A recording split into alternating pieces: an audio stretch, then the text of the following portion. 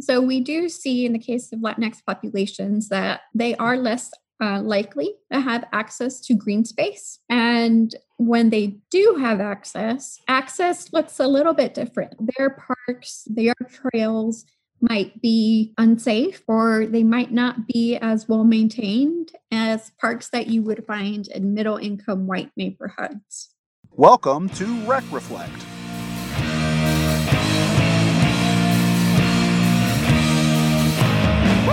Oh, how's life right now? Good. How are you? Just living the dream. We finished finals the week of Thanksgiving. I was done. Oh, wow. So that was nice. So I've been off for 2 weeks. So that's really good. Yeah. I debriefed the class right before Thanksgiving. And then after that, it was presentations. And then they have final project due this week. But I feel like I've checked out. I've been checked out for a while. I feel really bad, but. Oh, that doesn't make you bad. That just makes you human. I feel like every single person across education, industry, we're all at that point right now. Yeah. How do you feel like your faculty population has handled COVID? I have no idea. And I've been working from home, and I have not been to the office in a long time. So unless it's a meeting, I haven't really seen anyone. And it's taken down my stress level a whole lot to, like faculty are always complaining about something. So I'm like, I don't even want to touch that right now. Oh, gosh. Okay. So a dean here at Angelo State told me a really good thing. He said, hey, just remember this. Faculty get so worked up about so much because it all means so very little. Mm-hmm. They're like, they get mad about the smallest things and try to set fire to the university because someone used an Oxford comma in a policy. And they're like, no, not on my campus. Yeah, I'm in a President's Leadership Institute this year. And I was like, faculty plays such a small role in like the whole functioning of the institution, like as a stakeholder group at the institution. I was like, I'm starting to see things like very, very differently. How so? Like, what was your view before and what is it now?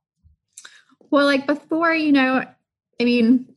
as a faculty member, I think we all feel like, there should be shared governance. Any major thing that happens at the institution level, like we should know, we should be consulted, that sort of thing, like open communication, which I think is still good. And then right now they're going to pull a program from our department and they're going to put it in a different department. People feel like they're probably doing that to make more money. So I saw the emails right away, like sent to the dean calling her a dictator. And so like now it's like, oh, well, yeah, I do think that we should be involved. But then at the same time, when we don't get our way, it's not because they didn't necessarily listen to us, but it's also because students are a stakeholder group, their parents are a stakeholder group, community members, staff members. Like there's so many other staff, like stakeholders that people just say, well, what we want should happen because we're the permanent ones. And it's like, well, so are a lot of other people. You know what? I think you hit on a really good point because I don't want to say all professors I've ever met, and we're both professors, but I would say that a large number of professors have an inflated ego and inflated self-importance on the national scale. They're like, faculty should have to run the university. We should get rid of deans and department chairs and presidents. And I'm like, we're not in 14th century Oxford, and we're not in Oxford. Like, we can't do that. This is a business. And it's also not a business. I understand the academic side of it, but yeah, you gotta you can't 100% placate faculty members just because then nothing gets done. You have 13 faculty members, you're gonna have 13 different opinions. Yeah, and then we were finally told, I guess a third of our revenue at the university comes from tuition and fees, and that's the highest. And then we have 10% that comes from the state. So that's 43%. So then like the rest, like they have to make it up somehow in order to function. So then it's like, yeah, they're going to take the program and put it elsewhere because that makes sense financially. But like, I understand the pressure that comes now a little bit better, I guess, of like why they push grants or why it is run like a business, because you kind of have to be. Yeah. Yeah. So I think there are a lot of universities figuring that out in the COVID era because before they never had money problem. Well, maybe they didn't have serious money problems.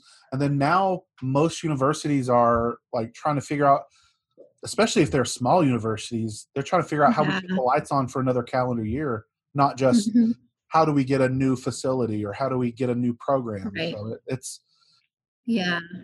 So I wanted to get you on the podcast just because I knew you through when I was at A&M and you were doing your master's, and I still remember a lot of your work at the master's level. And then did you do the same work in your dissertation at your PhD? Similar access to recreational spaces. Mm-hmm.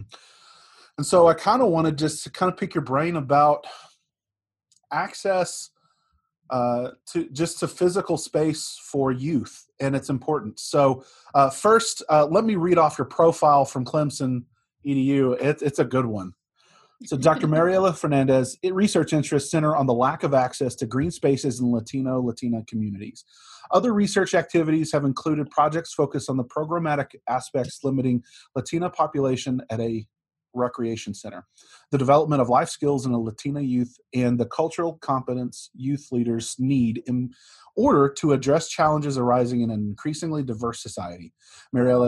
Mariela's dissertation focused on the nonprofit sector and can be mobilized to increase access to open green spaces in urban Latina community. And her future work will focus on the health and well-being of Latinos in rural communities. Man, did you write that yourself? It's a mouthful, isn't it? It's good writing, I think. So it's good, but I mean, it's very evocative too because you're evoking a lot of imagery in my mind, like just in terms of green spaces for kids. I can't imagine. I grew up in a small town, and so I had access to green space just walking outside my door, and there was forest right across the street. I couldn't imagine what it would be growing up in a concrete infused landscape. So first, can you run down the biggest points of your research in access to green space for Latina communities? Well, I think part of my work also involves kind of challenging some of the assumptions that we as researchers have about marginalized populations. Specifically, I do say Latino. I now say Latinx community, so I'll be using that term. But really challenging the assumptions.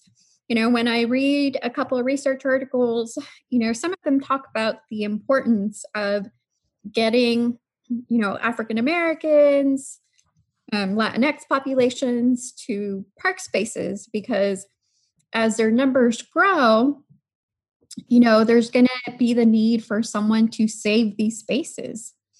And so, the whole idea is that, wow, these populations aren't using the park spaces and we need to get them out there, because if we get them out there, they'll start appreciating them and then they'll step in and they'll save them. So I think, at the very foundational level, I think my work does tackle that assumption. Like, it's not about getting, African Americans, Latinx populations to love green space. And most of the research done, these populations have a very close link to the environment, and they have, cared about it in a different way than white Americans. So one of the major points in my research is that these populations really do care about green spaces, and they want to protect them, and they want them in their neighborhoods. So in a lot of communities, specifically the urban ones, what's happening is that they are fighting for green spaces.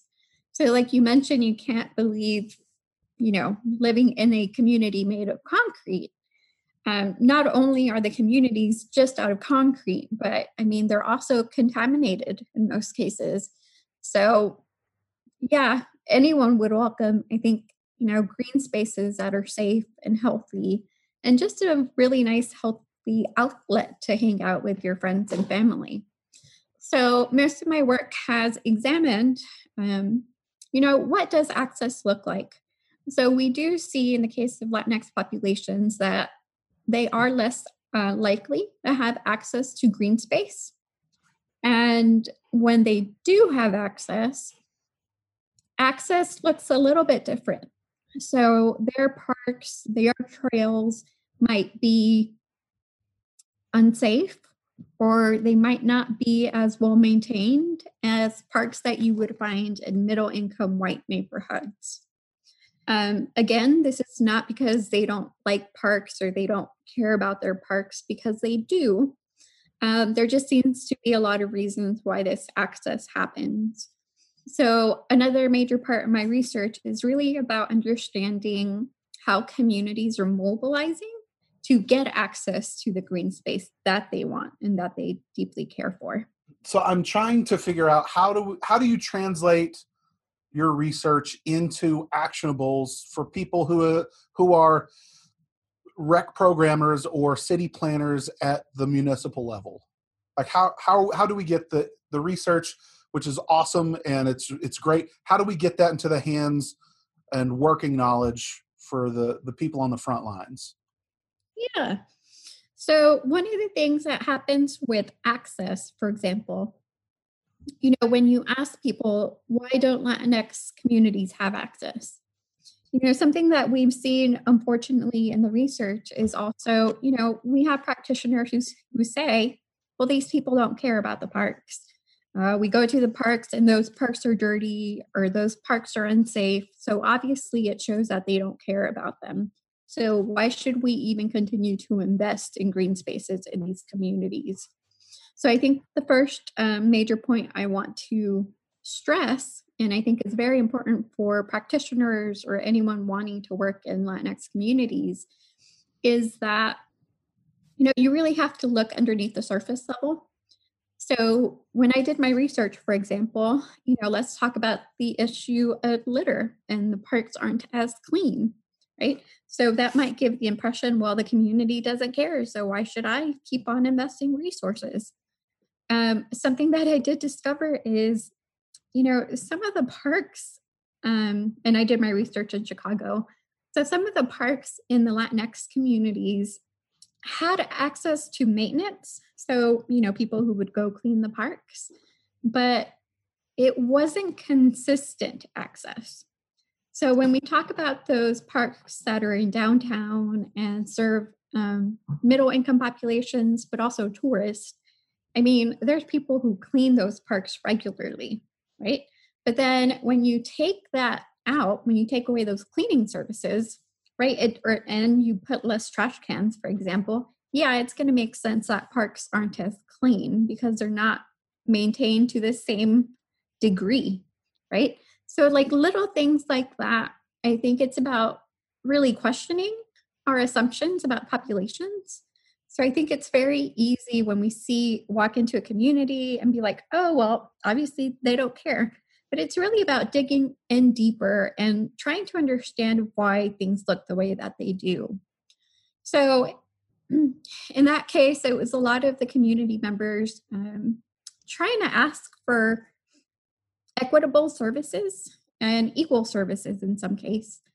So again, the cleanliness issue, a lot of it, again, it was behind the scenes, like make sure your communities have access to the same type of cleaning, schedule on a consistent manner throughout the town. Another thing that I did see happen also was, the community, the Latinx community wanted access to a park. So like, what does that mean? Right. So whenever people hear the term, Latino, Latina, Latinx, Hispanic, Mexican, regardless of the terms, I feel like some practitioners already had assumptions. So they assume, like, well, this population obviously wants soccer fields, and they want soccer fields everywhere because, I mean, that's what we know about them. So the other major point that I do like to stress is that you really have to listen to your community. So in my research community, sure, the community did want soccer fields, but they also wanted basketball courts, they wanted volleyball areas, they wanted a playground, they wanted everything that the other parks had. So unfortunately, the way that they were treated at the community meetings, the practitioners and other officials just kept saying, like, oh, yes, we totally understand what you want. You want soccer fields. So because they kept repeating that and saying that over and over again, they just they were racist. The community got very upset that they couldn't quite look past the soccer and that they weren't actually listening to them.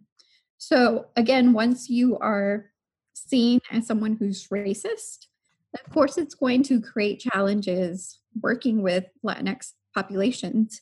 So I think for practitioners out there, I would also encourage, honest conversations, but also the ability to just sit back and listen. And I tell my students this a lot because when we go to our research, we often talk about, Latinx populations. Yeah, they play soccer. So what I do notice is that, sometimes well-intentioned individuals are like, well, I'm looking at the research and it says they like soccer, so I'm going to provide soccer opportunities. And yeah, sometimes that works and other times it doesn't. So it's, again, taking a seat back and really letting the community take over and steer, I guess, the services that they want.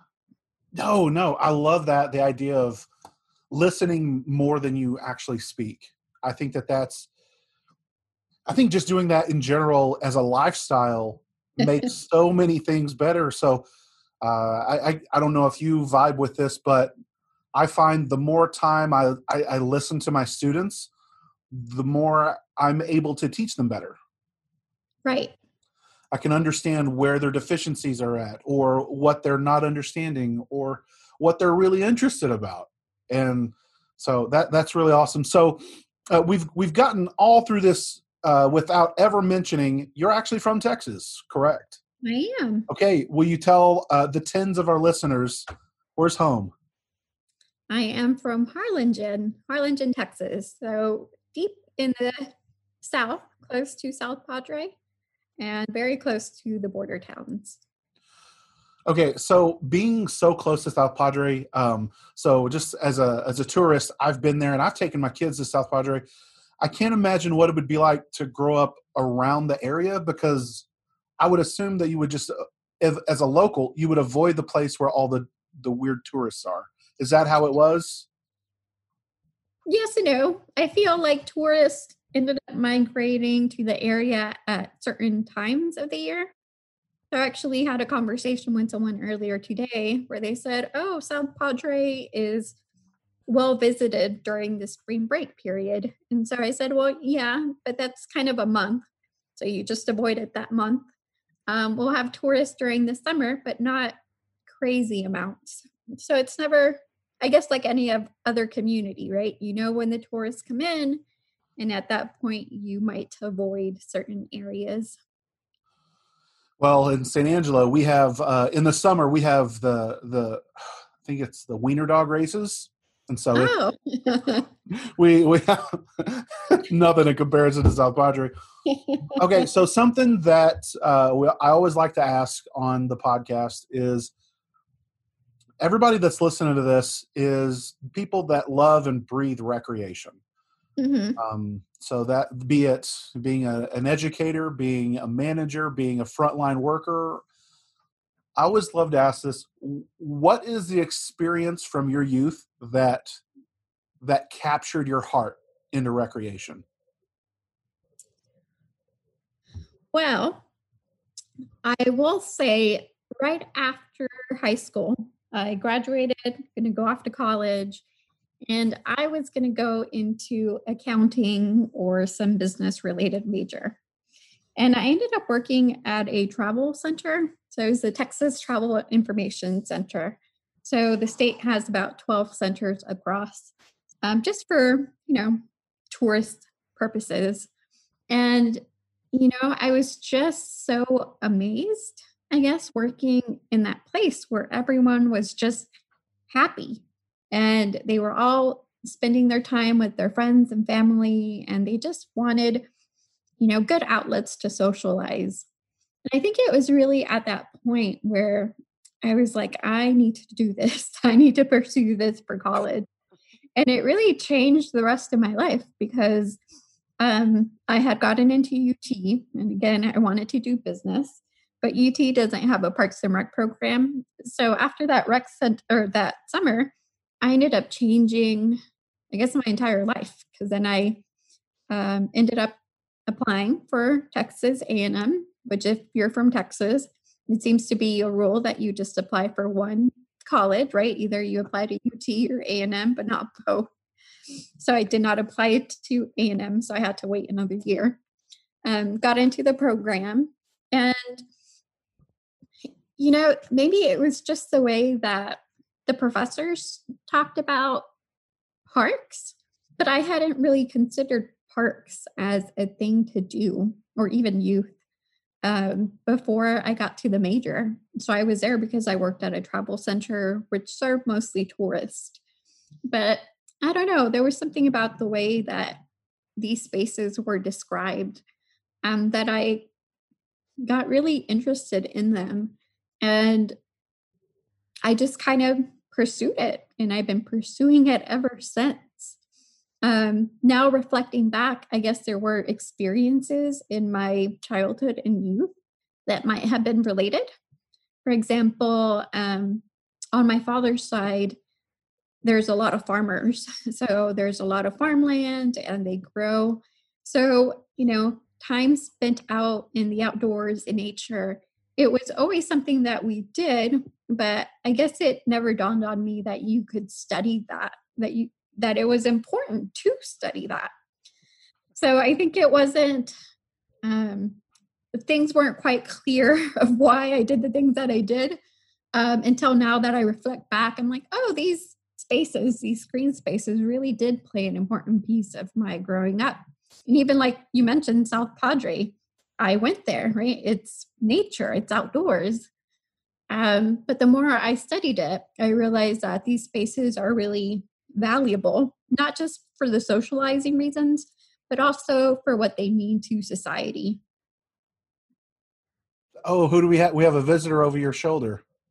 Yes, my supervisor, Coral.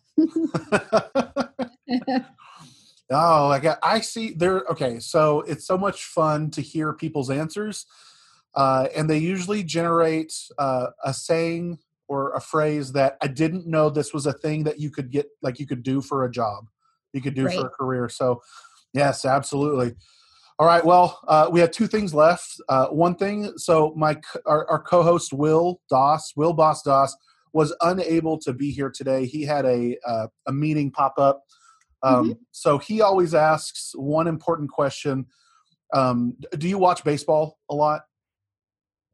Are you familiar when players walk up to the plate and they have like personalized music? Yeah, kind of. What would be your walk-up song if you were walking up to the plate? Oh boy. This feels like a hard question.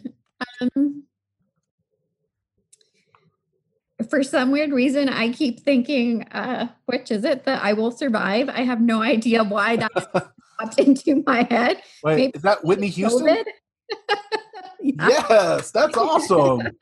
Maybe because it's 2020 and COVID and it's been a rough year, but all I'm thinking. It has been. So have you been working from home since March of last spring? Yes. Oh my goodness. How do you get any research done?